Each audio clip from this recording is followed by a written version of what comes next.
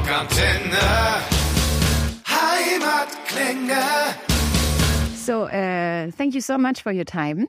I'm from Rockantenne, Lena Marie. Nice to see you. Nice to meet you. Nice place here. I think you will be very cozy here. You have a new album. So much for Stardust. The first question is, why is 4 in brackets? I don't know. I don't know. Yeah, to be honest, so, for people that don't know, the way our band kind of works is, so I write the bulk of the music and I'm really involved in production and stuff, but then Pete, our bass player, writes a lot of the lyrics and is really heavily involved in the visuals and that. And sometimes I just don't ask because he has such a specific vision about it.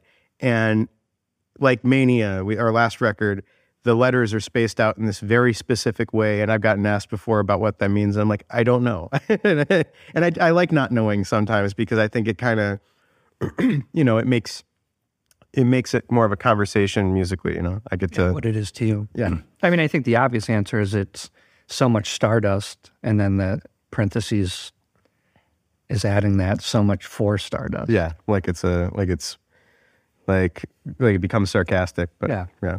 So the artwork of the cover, it's not your thing? Yeah, it's outsourced? Not mine personally. Like I said, Pete, really comes with it, It was funny because he was so he's so involved in it at any given moment, and he sent me over the course of we spent 5 years between albums, and over the course of those 5 years he would send me so many photos of like, I think it should be this, I think it should, and I'm always, and he has all these ideas, and I'm always like, I just kind of have a sort of veto power where I'd be like, I don't like that. But generally I kind of, I'm not, I just kind of follow his lead, so. Nice. And I read that you talk about your new record that is a delicious meal. Like I was so overstrained. I was like, okay, a delicious meal. Why they said this for a record? So can you explain that?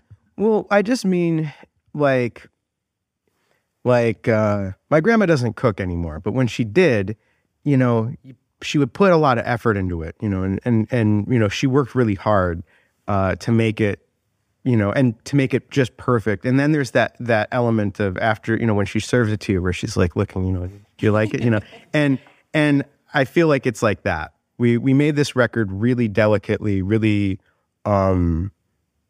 really carefully, really deliberately, and we wanted to make something that, that's nourishing.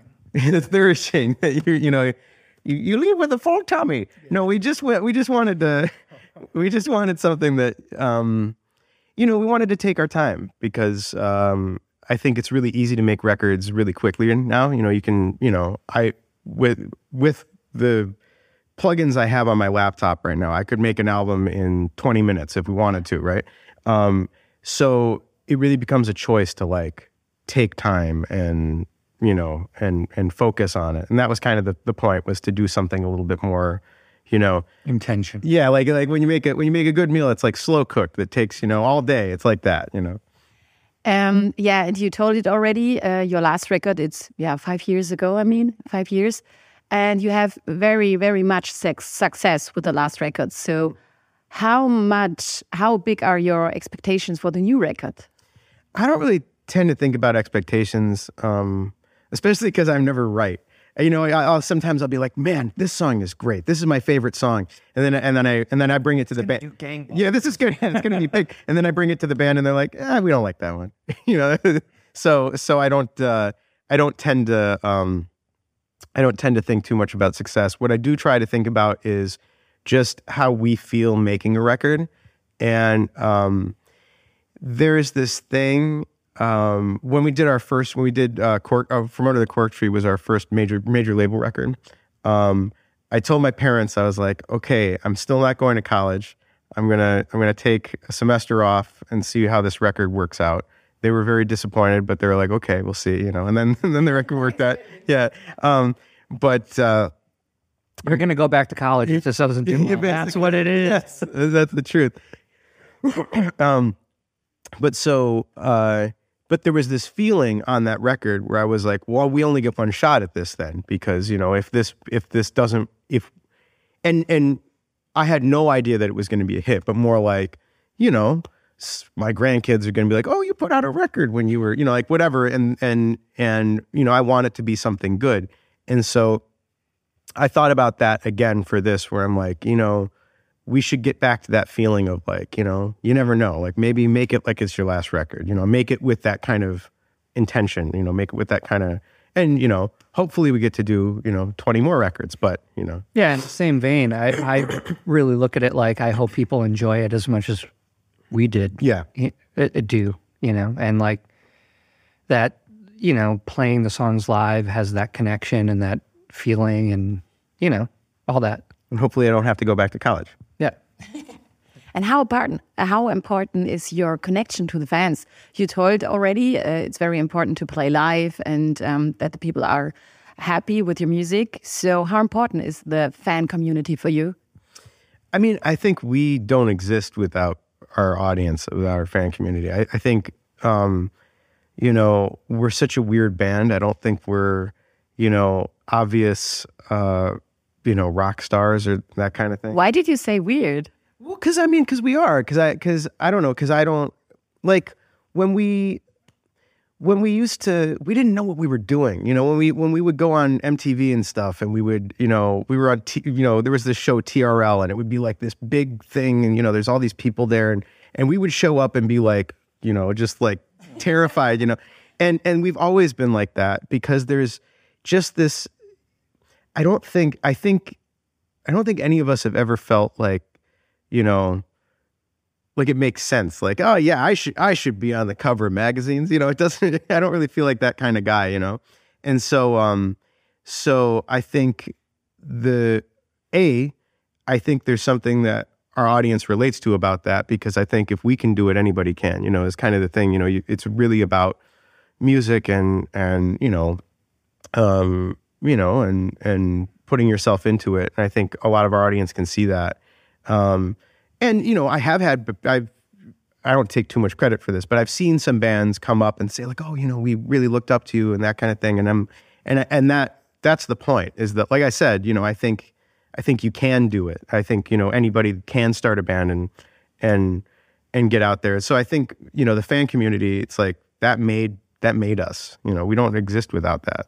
So. And I guess that's the point, is the import of the fan community is that hopefully, these kids go out and do their own thing, whether it's music or whatever, or movies, whatever it is. Yeah. I think that's the really important thing, that the people have hope. Mm-hmm. And that's really, really nice. And that the fans love your music. It's definitely. And your new, I heard your new album. And I think it's like your music, I heard it like I was a teenager, 13, 14. And your new record, it's very professional. Every song is like a radio hit, but in a positive way, Yeah. And I think it's a really, really happy, instrumentals, and you have the small intros, and you have very, very, very nice details. How important are the details for you on this album? Yeah, that's huge. I'm glad you pointed that out, because that was the whole point, really, was that, like I said, you can make a record really quickly now. You can make a record really easily now. And I just don't see the point of making something just to make something. I wanted to make something that really took its time and really focused. And I always think of headphone records where there's all these little details that you're going to miss if you're not really listening. And I wanted to make one of those. I wanted to make a record that had all these little elements that, that when you're really listening to it, you pick up all these performances and all these little nuances and that kind of thing. Because I feel like, that's something I like in records. That's something I always appreciated in records. And also that's a thing that kind of, like I said, it becomes a choice. you don't, in the 70s, I guess people had to do that because, that's the way, records were. You didn't really have, you didn't have the wall of compression that made, one guitar sound like, an arena. So you had to figure out ways to make things sound big. And now it's, you kind of have to restrain yourself and figure out, like how to make something like that, I was going to say, records that 15 years later you listen back and you hear a brand new thing you never heard before. Yeah. Those are the best kinds of records that you get a new thing to obsess over in a song you've heard a million times. That's really, really nice. And many musicians wants to reinvent their music. Yeah. And wants to create like a new, unique sound. And I think that's different to your band because your sound is the same like in the past. So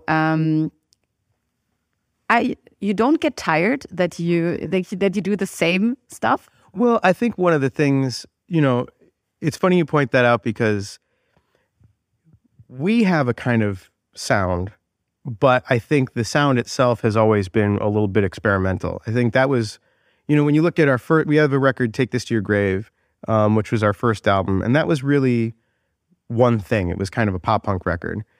And the next record, Cork Tree, right away I had this thought because again, from my perspective, I'm thinking that, I'm gonna, the band's gonna break up. Andy was in like 10 other bands at the same time. And I figured everybody had other things going on. We weren't gonna be around forever. So I was like, this is my only shot. And so I wanted to do a record that threw out a lot of things, that threw out a lot of ideas. And kind of stretched out and wasn't just a pop punk record, and so there's a lot of that first record, I didn't know what I was doing, but or not first record, but Cork Tree, I didn't know what I was doing, but I was kind of trying to push for, there's elements of glam rock and elements of folk music and elements of hip hop and elements of all these things on there, and I think we've kind of use that as a jumping off point where for the rest of the records we've been able to, I'm really glad we did that because if we hadn't done it on that record, I think we'd be making, it wouldn't just be that we had one sound, it would be that we had somebody else's sound. You know what I mean? Because I feel like Take This to Your Grave was a great record, but it was kind of a pop punk record, a very, there are ways to do a pop punk record. Cork Tree was how we figured out how to be Fall Out Boy, and everything kind of stems off from there, So. But I think it's a very, very good mix. Like you have ballads on it. I think my favorite song is Heaven Lover. Mm-hmm. It's is it right? Heaven Lover. Is it spelling right for me on your record? Heaven Lover. Yeah. Oh, Heaven. That's an no problem. No worries. So we have different names. Yeah, so we have no. He names all the songs. It's my favorite on this record. It's like a ballad. Yeah. It's a rock ballad. Yeah. I love this sound. So I think it's a very good mix. So can you say your favorite song of this album, personally? I would say my favorite song is probably So Much for Stardust, the title track. There was something about that one that I made very personally, very, kind of just by myself, had this idea. And I really didn't think it was going to be something anybody else wanted. And I, when I sent off, I would email demos to the band and I was really shocked that Pete liked that one, that he was like, no, that he's, and in fact, I think that was before we named the record that. And I think it was like, no, that's the record. It was like, it became a whole thing. And I was just so surprised that it got past, I almost didn't record it. I almost didn't demo it because I wasn't sure that anyone was going to like it. And so to get the whole thing, the whole finished product with the string section, I wrote a piece for a string quartet, and there's a brass section, and there's a choir, and there's piano, and there's a lot going on. So to get all the way there was just really exciting and a big surprise. I didn't anticipate that, you know. So it's really important for you to have your own story with the songs. Mm-hmm. Yeah, I mean, it's nice to be connected to the songs. I think this record, we are very connected to each of the songs individually in a way that we hadn't been for a long time, I think. Mm-hmm. You know, where we spent so much time on each of them that they all, you know, that there's something more personal about each of them to us, I think. So nice. And your favorite song? I love So Much for Stardust as well. Love from the Other Side is a favorite. But what's the one that's like... I think it's maybe... It has that fill.